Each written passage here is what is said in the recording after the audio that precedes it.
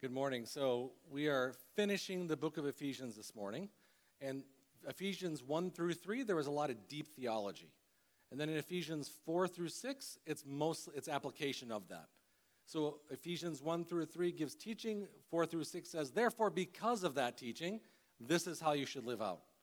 And we just saw that last week with family relationships. And now we come to chapter 6, the classic text on spiritual warfare. I'll read from Ephesians 6, verses 10 through 20 to get the scripture on the table. Finally, be strong in the Lord and in his mighty power. Put on the full armor of God so that you can take a stand against the devil's schemes. For our struggle is not against flesh and blood, but against the rulers, against the authorities, against the powers of this dark world, and against the spiritual forces of evil in the heavenly realms. Therefore, put on the full armor of God, so that when the day of evil comes, you may be able to stand your ground. And after you have done everything to stand, stand firm then, with the belt of truth buckled around your waist, with the breastplate of righteousness in place, with your feet fitted with the readiness that comes from the gospel of peace. In addition to all this, take up the shield of faith, with which you can extinguish all the flaming arrows of the evil one. Take the helmet of salvation and the sword of the Spirit, which is the word of God. There are several models or several ways that Christians engage in spiritual warfare. And there are two big dangers to doing it improperly. C.S. Lewis, in his novel, The Screwtape Letters, at the very beginning, Lewis says this. He says, quote, there are two equal and opposite errors into which our race can fall about the devils. One is to disbelieve in their existence. The other is to believe and to feel an excessive and unhealthy interest in them. They themselves are equally pleased by both errors and hail a materialist and a magician with the same delight. This morning I want to talk very generally about spiritual warfare and correct what I think to be some mistaken biblical practices so that we can avoid wasting opportunities for engaging in spiritual warfare by going down the wrong path. So the first thing that we want to understand about spiritual warfare is it's not narrowly focused just on demons and devils. That's often how it's construed in some Christian practices and Christian living. It's broader. Spiritual warfare is warfare that we engage in the Christian life. And the Christian life has three enemies: the flesh, the world, and the devil. So proper world warfare is focused on all three enemies, one long front with three different enemies. The flesh, the Bible describes as our sinful nature. It's called the flesh. It's most likely because there is a connection between that and our body. Our sort of animal urges play some sort of role in the way that we sin. But the flesh, sometimes called the old man or the old nature, that's what we got from Adam at the fall. It's a built-in tendency or natural disposition to sin. To think sinfully, to want sinful things, to do sinful things. It's hardwired into us. We do it naturally. We don't have to practice. We don't have to work. We can just sit back on the couch and we do this easily, right? So the flesh, according to Romans chapter 8, verse 5 through 8, that those who live according to the flesh have their mind set on fleshly desires. Again, think of our basic instincts. But those who live in accordance with the Spirit have their mind set on spiritual desires. The mind governed by the flesh is death. When you're ruled by your animal instincts, and you're ruled by them, you don't control them, you go down a road that leads to death. Galatians chapter 5 gives us a list describing the flesh. It says, the acts of the flesh are obvious: sexual immorality, impurity, debauchery, adultery, witchcraft, hatred, discord, jealousy, fits of rage and selfish ambition, dissensions, factions, envy, drunkenness, orgies, and the like. So all of our sinful tendencies that are built into us, the Bible calls that our sinful nature or our flesh. This is the main enemy that most of us have to deal with in our everyday life. The world and the devil are serious and real, but if you're honest, the main problem with your spiritual walk is you. The main problem with your life is you. The biggest enemy in your life is not a coworker, it's not a family member, it's you. And any reflection on your life and my life makes that fairly obvious. Generalizing. There are some cases where you're legitimately a victim, I'm not talking about that. I'm talking about just general, normal, average experiences. So we have this hardwired tendency to want to sin, and that's the one that really gets us. Of the three enemies, it's the only internal one. It's the one that's internal. And it's difficult to fight against. The scriptures give us lots of different tools that in many, many sermons in the past, Kevin and others have discussed. I just want to note that not everyone thinks this. Some people point out, a Jewish guy I listen to says, look, this is the difference between a religious person and a secular person. The religious person thinks that they're the biggest problem in their life. The secular person tends to think that society is the biggest problem in their life. There's a debate in the Enlightenment around this. Some philosophers said, yeah, we have this sinful tendency that we're born with, and society is sinful because it's made up of sinful people. We create sinful systems and structures, and so society becomes sinful. There's others, like the French philosopher Jean-Jacques Rousseau, who said, no, we're born innocent. We're born good. And it's only when we enter into society that we get corrupted. Society teaches us how to be selfish, how to be lustful, how to be greedy, how to be racist. It's society that causes our problems. He had the term the noble savage, meaning if you had a person who was not in society at all, say, a Native American who was, again, not even part of a tribe, right? And that's the ideal life. That guy's going to be perfect because he was born, say, and he wasn't corrupted by society yet. He was born good and not corrupted yet. Well, the Christian view is you're born corrupt. You inherited it from Adam. It's a big deal. This is your biggest enemy. Secondly, the second enemy is the world. Now, the Bible says in John 3:16 that God so loved the world that he gave his only begotten son.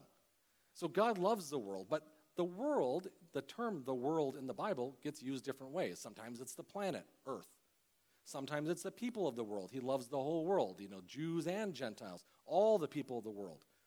And it's also used to describe the sinful system that governs the way we behave and the way we live.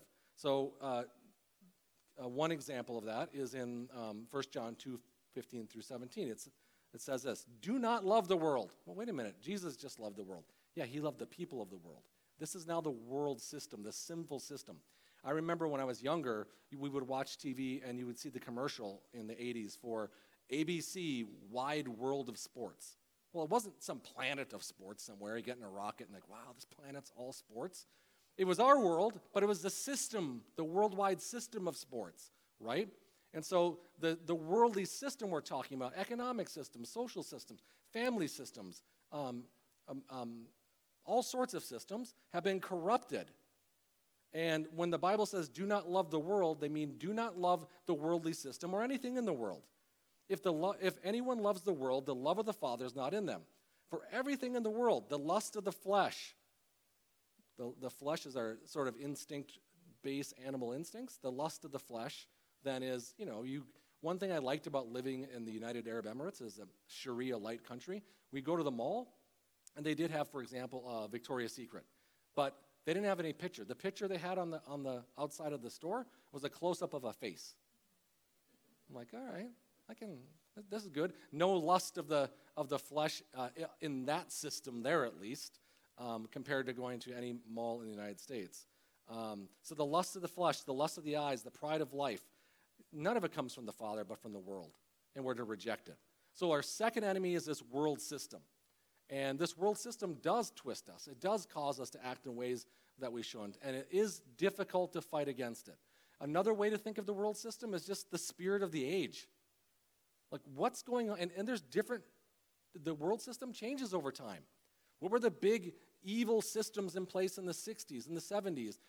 2,000 years, they were different. But nevertheless, there was a system around us that was sinful and is an enemy of the Christian life.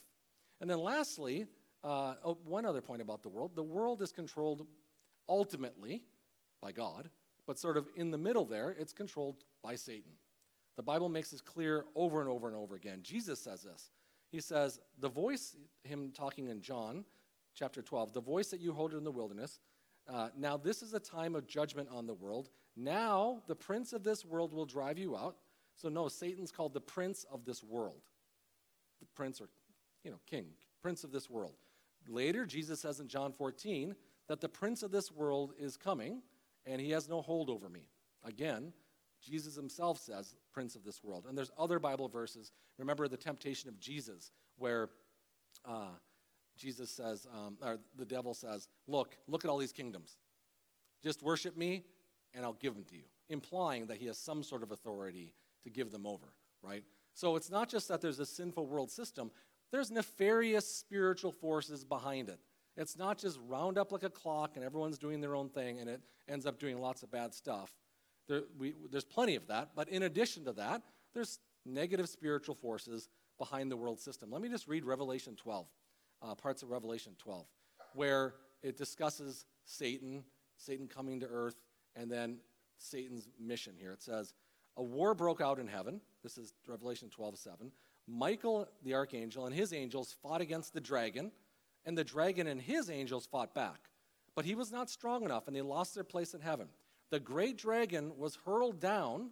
Who's the great dragon? That ancient serpent called the devil, or Satan, who leads the whole world astray. He was hurled to earth with his angels, and woe to you, because the devil has gone down to you. When he saw, he is filled with fury, the dragon, because he knows his time is short. When he saw the dragon, he had been giving birth to the angel. When he saw the dragon, he had been hurled to earth. He pursued the woman. The woman is probably Mary or the church, probably Mary. And then the child that gives birth to is probably the church. So the devil sees this Mary give birth to Jesus, which results in the birth of the church, and he hates this male child. And it says the woman's given this ability to flee, but it says that the dragon was enraged against the woman and went off to wage a war against the rest of her offspring, the church. So not only is the world a system that conspires to undermine our walk with Christ, it's not just a random series of events. It's guided to some extent by darker forces. And those darker forces, it's easy and tempting, especially in our politically divided environment, to say, yeah, it's true, I see all these evil trends in the world, and it's the Democrats or it's the Republicans. Look, we need to be discerning of what's going on in our world, but we shouldn't be narrowly partisan. Really, what the devil's doing is he's a Democrat or Republican. I mean, let's not narrow it down too much. What it makes clear here in Revelation, and also in Daniel, where you see a similar pattern, is the main target of Satan when he's manipulating world events is the church.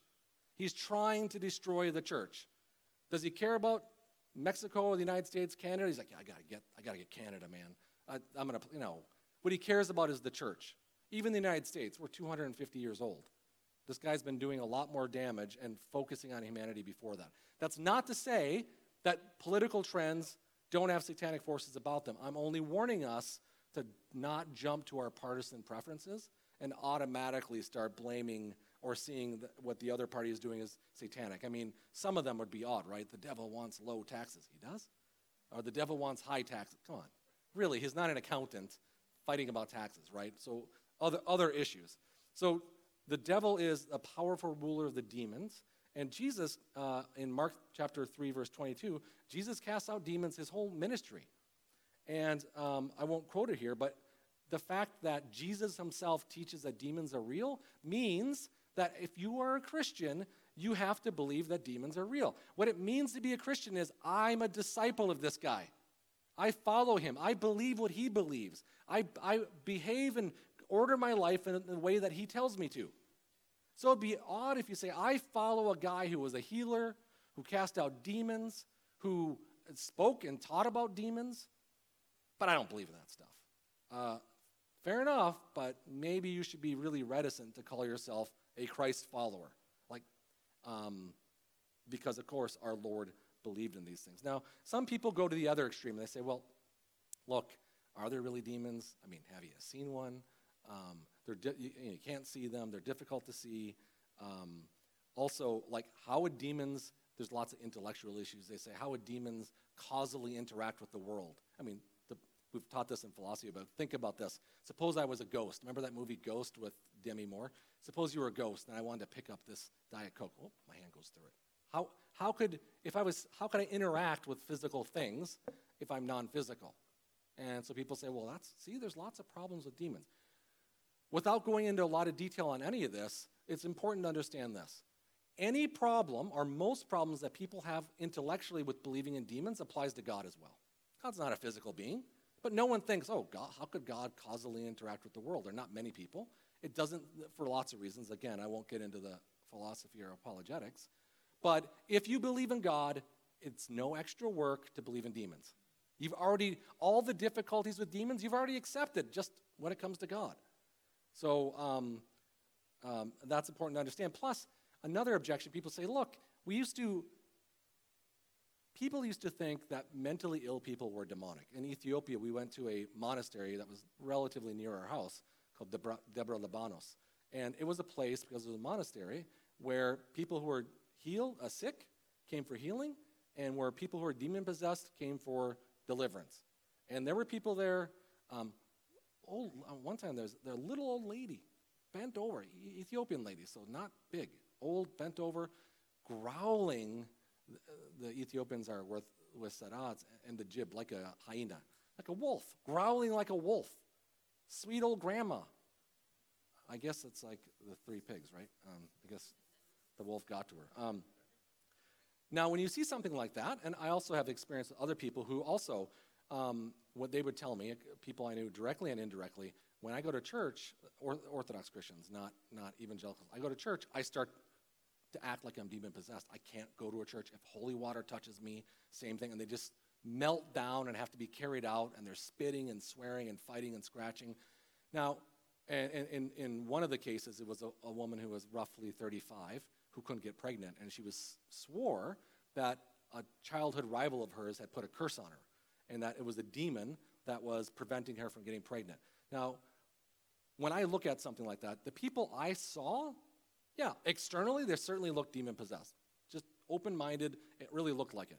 Could it be mental illness? Yes, it absolutely could be. I can't tell. You can't tell. It's hard to tell from the outside. If you only had to believe in demons based upon experience, it'd be difficult. But Scripture tells us they exist. So I know they're real. And yeah, in the Middle Ages and in ancient times, they didn't understand schizophrenia and mental illness like we did. So they took the number of legitimate demon possessions and overextended it, and threw a lot more people into that category than weren't there. Because we know now that many of them aren't demon-possessed, but instead it's mental illness, shrinks the total set of people that we think maybe are demon-possessed, but it doesn't get rid of it. Yeah, because those guys went overboard, understandably so, given the worldview, doesn't mean that, now that means I can't believe in any demonic possession. That doesn't follow. It doesn't make sense. It just means we should be really careful when we see something like that to automatically label it either way. If it's mental illness and you label it demonic possession, you're not helping the person. If it's demonic possession and and you treat them with medicine or something, or counseling, I don't know if you could really counsel a demon out of a person, right? I'm joking a bit here, but you got to get it right, and it's hard to get right. That's why we have to have trust in Scripture. So demons are real. A Christian has to believe that. Maybe the world doesn't. Fine, I understand that. But for Christians, if you follow Christ, it's not a negotiable. Spiritual warfare, then, is the practice of fighting against all three of these enemies broadly. But when we focus on the demonic side and the devil side, it's important to understand that there are different models of spiritual warfare. One very prominent model I want to spend some time on correcting because I think it's wrong and unbiblical. Now, let me be clear about this. There's different ways you can make mistakes in teaching. You can teach false things. It doesn't necessarily mean you're a false teacher. And you think, wait a minute, if you teach false things, isn't that the definition of a false teacher? No, it seems like in the New Testament, a false teacher is someone who teaches false things on things that matter or that causes internal problems. I mean, from one perspective, I'm sure there's things that I believe that when I get to heaven, I'll find out I was wrong. Was I walking around my whole life being on small things or whatever, theology here or there? I mean, when Christians disagree on, say, speaking in tongues, I don't believe in speaking in tongues, but I respect my friends who do. Do I think they're false teachers? That's too strong of a word. They're teaching things that are mistaken, and they're not crazy. There's verses in the Bible that discuss speaking in tongues that are perfectly legit. I just happen to disagree. And the same thing here. There are good, godly men who teach some of this stuff, and they're wrong. And they're wrong in a way that can be harmful and can do damage and can be hurtful, but the people who teach behind it are not usually. I wouldn't call them false teachers. I would just call them fellow believers that are wrong and wrong on a medium level teaching. I'll just give you two examples. Mark I. Bubeck, who wrote the book The Adversary, which was very, very popular. And many of you have probably heard of Neil T. Anderson, The Bondage Breaker. If you haven't, it's a very common book. And then C. Peter Wagner, who was a professor at Fuller. These are smart, educated men who are wrong. The problem is, when it comes to their teaching on spiritual warfare, not only do they get it wrong, but then people who are less balanced than them, take that, and then they warp it even more. So what you get is some really extreme, bizarre teaching in the Christian church about spiritual warfare. And I want to discuss some of those and correct them. And remember, here's our standard, the Bible. The Bible's our standard. When someone makes a claim, please show me in the Bible where that is. So that's what we're going to do. We're going to hear a claim. We're going to examine what they say is the Bible verse for it, and I want you to read the Bible verse, or listen to me read it to you, and ask yourself, is that what it's teaching? So let me give you a few examples. The first one is the most benign. It's praying a thorn of hedges around somebody. So somebody might be in a certain situation, and Christians will do warfare prayer, it's called, and they'll say, Lord, we pray a hedge of protection, a thorn of hedges, they often say, around so-and-so. Okay. By itself, if you mean that metaphorically, no problem. If you're just saying protect John, that's not a problem, and you're using a metaphor for it. But the problem with this model of spiritual warfare I'm discussing is that they don't mean these things merely metaphorically. They have a magical, mystical, metaphysical view of the world. It's sort of like in this room right now, there's like a fifth dimensional overlay with demons and angels in here. That world, okay? That world where, again, think of the movie Ghost or whatever, right? And that world, they make very elaborate. So they think when you pray a prayer of hedges, that literally there's some sort of ghost hedges going around you, and the demons can see it and they can't get to you. Well, that's metaphysical. And it's magical in the sense of, magic is when you pray, when you say words, incantations, spells in certain ways, and your words have an action, and according to certain sets of rules, you got to get the words right, the order right, has an effect in the mystical, metaphysical realm. Think Harry Potter. Think of any of these things. You say the words right, something happens, right? So they say, if I say it this way, that there'll be a hedge, a mystical hedge around them. It's not merely a metaphor. Where do they get this? Well, in Job, Satan comes to Job and God says, hey, Job, God says, hey, Satan, you like my guy Job? He's like, yeah, he's great, but it's because you put a hedge around him, protecting him. So they say, oh, Job has a hedge around him.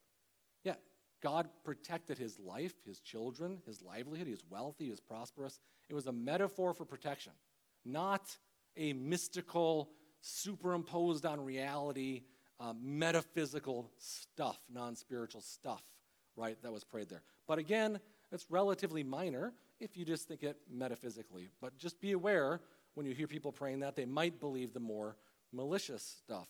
So here's another one. This one you might have heard a lot. Praying against generational and familial spirits. The idea here is this, that demons often are assigned specific sins. So let's say someone has a lust problem. It might be because a demon of lust is attached to them and speaks lust to them and stirs lustful thoughts in their mind and follows them around and is involved in their life. The Bible says don't give the devil a foothold in Ephesians chapter 4. They say, well, you might have, for example, looked at pornography once and lusted once. And then that opens the door for a demon of lust to come in and really get you, right, and really follow you around. The problem here, they say, is it's not just with individuals. Whole families have demons that are passed down, like a demon of lust, generation to generation to generation. Some of the sins that I engage in might not only be demonically caused, but be demonically caused for the same reason my father and my grandfather engaged in similar sins. So these are supposed to be generational sin. Let me give you an example from Neil Anderson in The Bondage Breaker. He says, quote, the last step to freedom, now listen carefully, is to renounce the sins of your ancestors and any curses which may have been placed on you. Familiar spirits can be passed on from one generation to the next, if not renounced, and your new spiritual heritage in Christ not proclaimed. You are not guilty for any of your ancestors' sins, but Satan has gained access to your family. In addition, deceived people may try to curse you, and satanic groups may try to target you, meaning like that Ethiopian woman believes she was cursed by someone else. That curse now might run in it. So he's explicitly saying there's demons assigned to your family. And the question is, does the Bible teach us? But let me be fair to them on one point. What about empirically, just normal observation? Here's what they'll say. And they have a fair point here, but I think they get it wrong in the end. Why do you think it is that so many particular sins run in certain families? So, for example, you have alcoholism, let's take it. And you'll look at a family, there's families, no alcoholism, and then there'll be this other family where grandpa, dad, and son all had to struggle with alcoholism their whole life. There does seem to be trends, lust, how about even, because they do believe that some mental illness is caused by demons, how about depression? You can see there's families where depression runs more so than in others. Violence. You do see these patterns, and they say, see, that's because there's a demon of violence or a demon of lust or a demon of greed or whatever it is. Quick, get rich quick. You ever met a family where, like, the dad and the son, you're like, you guys are on get rich quick stuff, for example. They think very, very similar. Anyway, there's two ways to understand that. Yeah, there's demons being passed down. Again, how would you know that? Just by empirical observation. But secondly, no, it's because our genetics and our environment shape who we are. We have the same genetics as our family, and we live in the same environment as them. So, for example, and we know that physical things affect the way we behave. Take testosterone. It makes men aggressive and makes men overly focused on the ladies. So, 18-year-olds are much more aggressive and much more focused on the ladies than 90-year-olds. So there are different levels of testosterone. If in some families, the high levels of testosterone are genetic, or other reasons, I'm just giving an example of that one, it's not surprising that they were all really, really wild when they were younger. Or violence. Studies show that if you live in a violent family, you're much more likely to be violent. It's pretty darn clear, the social science on this. If your parents beat you, physically beat you, you're much more likely to physically beat others. Well, that's the environment you learned from. Like, you learned how to interact with people using violence as a tool. That's not the same as saying a demon of violence came in because of your grandpa, went to your dad, and then came to you. So what's their biblical verse? So that's the theory. You hear this all the time. What's their main biblical verse for this? Well, it's Exodus, interestingly, one of the 10 Commandments. And I'll read it to you. It's about adultery, and don't make any idols. And then it says this, you shall not bow down and worship them, for I, the Lord your God, am a jealous God. Listen, I, the Lord your God, am a jealous God. Now listen to the next phrase.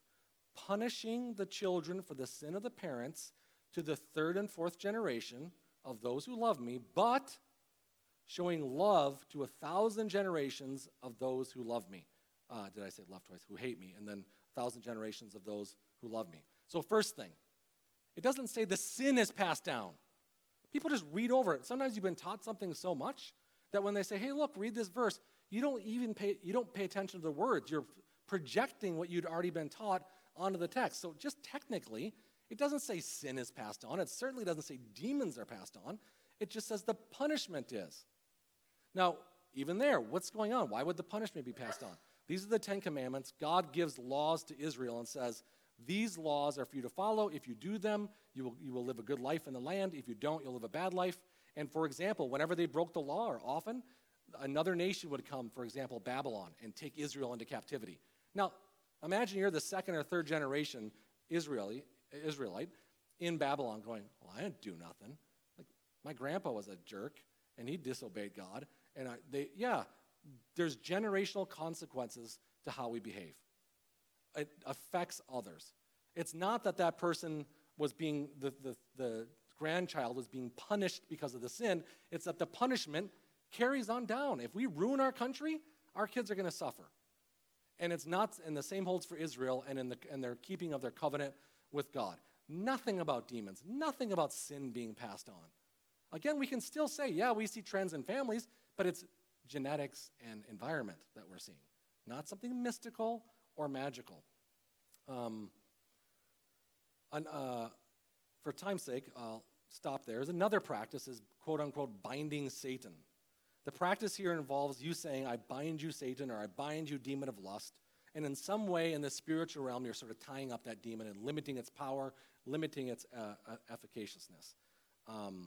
Again, notice the sort of mystical way of viewing it, the metaphysical way. There's a demon, and you have a spiritual being, and you're wrapping a spiritual rope around his hands. Again, it's not usually that detailed, but that is how they conceive of it. In the 80s, there was 2 popular novels, This Present Darkness and Piercing the Darkness, written by Frank Peretti. It was very popular. The whole novel, and he says, although these are fictional, this is how the spiritual world works, is exactly this way. Like a guy was going to, in one scene, a guy was driving to do some ministry, really important ministry. His car broke. Well, what had happened in this when the author described the spiritual realm, there was a demon with a demon sword through the engine. And they're like, I'm like, okay. But there are people who take some of this stuff and go to extremes, and that's why we're warning about it this morning. So binding Satan, and so the idea is that you can bind him up. What's their reason for thinking? Oh, let me quote Neil Anderson, again, the bondage breaker. God has granted us the authority to bind what will be bound in heaven. The effectiveness of binding the strong man is dependent upon the leading of the Spirit and subject to the scope and limits of the written word of God. Well, let's look at the passages that they say that defend this. One more time. Anderson. We agree that every evil spirit is in or to be bound in silence. They cannot inflict any pain in someone's mind or prevent it if we bind them. Now, in the name of this is a prayer. Now, in the name of the Lord Jesus, I command you, Satan. Notice he's addressing Satan in the prayer. And all your hosts to release so-and-so and remain bound and gagged so that this person will be able to obey God. So it's, again, a common practice. What's the text? Let me read Matthew 12, 25 through 29. We all know the story here. Jesus knew their thoughts and said to them, so he'd been casting out demons, and the Pharisees say, he's casting out demons by the power of the devil. He's actually on their side. So Jesus says, every kingdom divided against itself will be ruined. Every city or household divided against itself will not stand. If Satan drives out Satan, he is divided against himself. How then can his kingdom stand? And if I drive out demons by Beelzebub, by whom do your people drive them out? So then, you will be the judges. But if it is by the Spirit of God that I drive out demons, then the kingdom of God has come upon you. And then he says this, or again, how can anyone enter a strong man's house and carry off his possessions unless he first ties up and binds the strong man? Then he can plunder his house. That passage right there was what's used for binding it. Look, he's talking about Satan. He's talking about casting out demons. And right there, Jesus says, you need to bind up the strong man first. But again, context. What's the context? The context is he's casting out demons, and the enemies are saying, that's not legitimate. And he has 2 replies. First of all, you really think I'm from Satan? Even President Lincoln quoted this, right, as a civil war. A house divided against itself cannot stand, meaning, like, this civil war makes no sense. If Satan's in a civil war, it's bad. That's the first point. The second point is, well, fine, even if you think that, look, if you want to go rob somebody, you got to first bind up the guard or the man of the house, the strong guy in the house. Then you can have your way plundering their stuff. If I'm able to bind Satan, because I'm able to go and have my way in Satan's kingdom by casting out demons, by your own admission, I must be stronger than him. I mean, if I'm able to have my way in his kingdom, I have to first tie him up, right? You can't rob someone unless you first tie them up. So his point wasn't, here's a practice of binding up demons that I want you to do. His point was replying to their objection. Well, if what you say is right, I must be super powerful because I'm having my way in his kingdom. I must have bound him up, making me more powerful than him. That's the point. There's nothing here about praying to bind up demons. There's no practice recommended. We don't see Jesus doing it. It's a mistake in understanding. We see 2 other places, and I'll just say them briefly. Matthew chapter 16 and Matthew chapter 18. Matthew 16, Jesus says to Peter, and in Matthew 18 to the apostles, whatsoever you bind in heaven will be bound in heaven. Whatsoever you loose in heaven, whatsoever you bind on earth will be bound in heaven. Whatsoever you loose on earth will be loosed in heaven. And people say, okay, well, see, binding and loosing. Again, notice the magical thinking. When I bind here my words, then in heaven, meaning this mystical reality, things will happen. Well, what's actually going on there? In both contexts, Jesus is saying, look, we need to build our church. And I'm giving you the authority to build a church. And then he uses binding and loosing language. It's very commonly known, both at that time, but by scholars today, that the term binding and loosening was commonly used by rabbis when they were applying the law. So a law would say, don't cook a kid, a baby goat, in its mother's milk. That's all the Old Testament would say. But then a rabbi would say, but that applies to not just goats, but to other animals. And when they say, you're bound from doing that, you can't do it with a cow either. No mixing of cheese and beef, for example.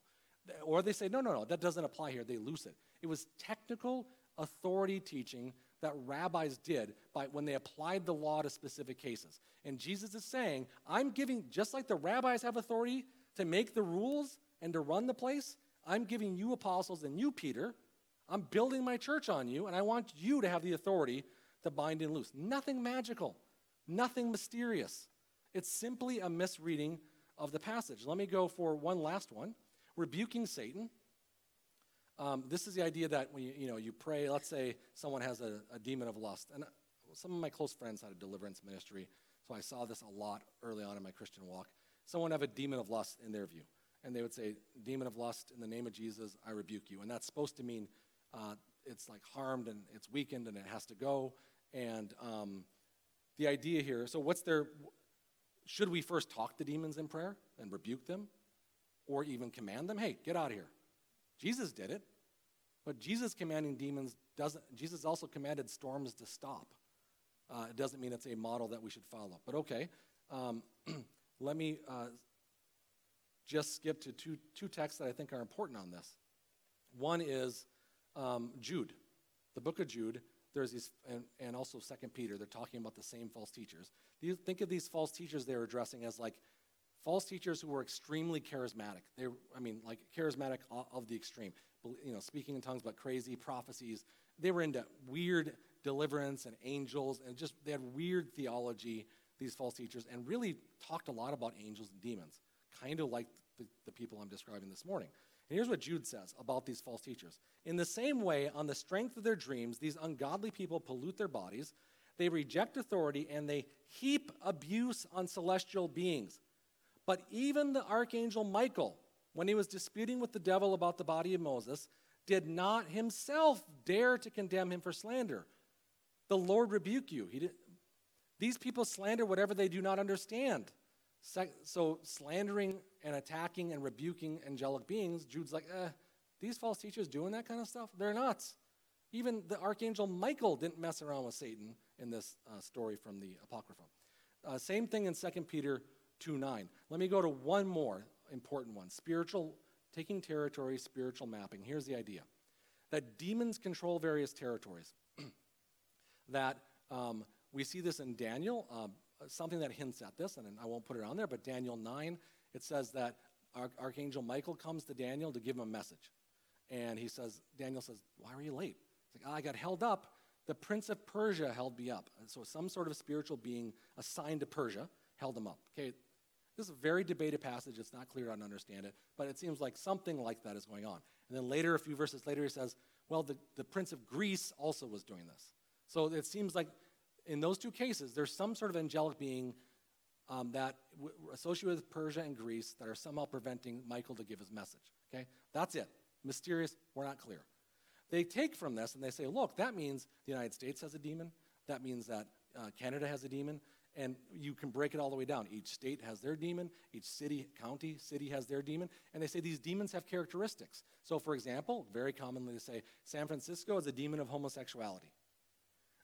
You can see whole cities are characterized by a particular sin. Las Vegas, by gambling and lust. And New York, maybe, capitalism and greed, right? And you can see, and so Satan's the god of this world. He controls this territory. And Christians have to push back and take different territory. And again, notice the mystical thinking. They take a spiritual map and overlay it on the world. And what they really do is they say, like generals on a tabletop map, putting their troops here and there. All right, we need to take this territory. And they see themselves as pushing the kingdom of Satan out through spiritual warfare and engaging in this territorial reasoning. Mistaken. So let me just close on this. These mistaken practices are things that you should watch out for. If you've not, some of you already know exactly what I'm talking about. You're familiar with them. You've heard them.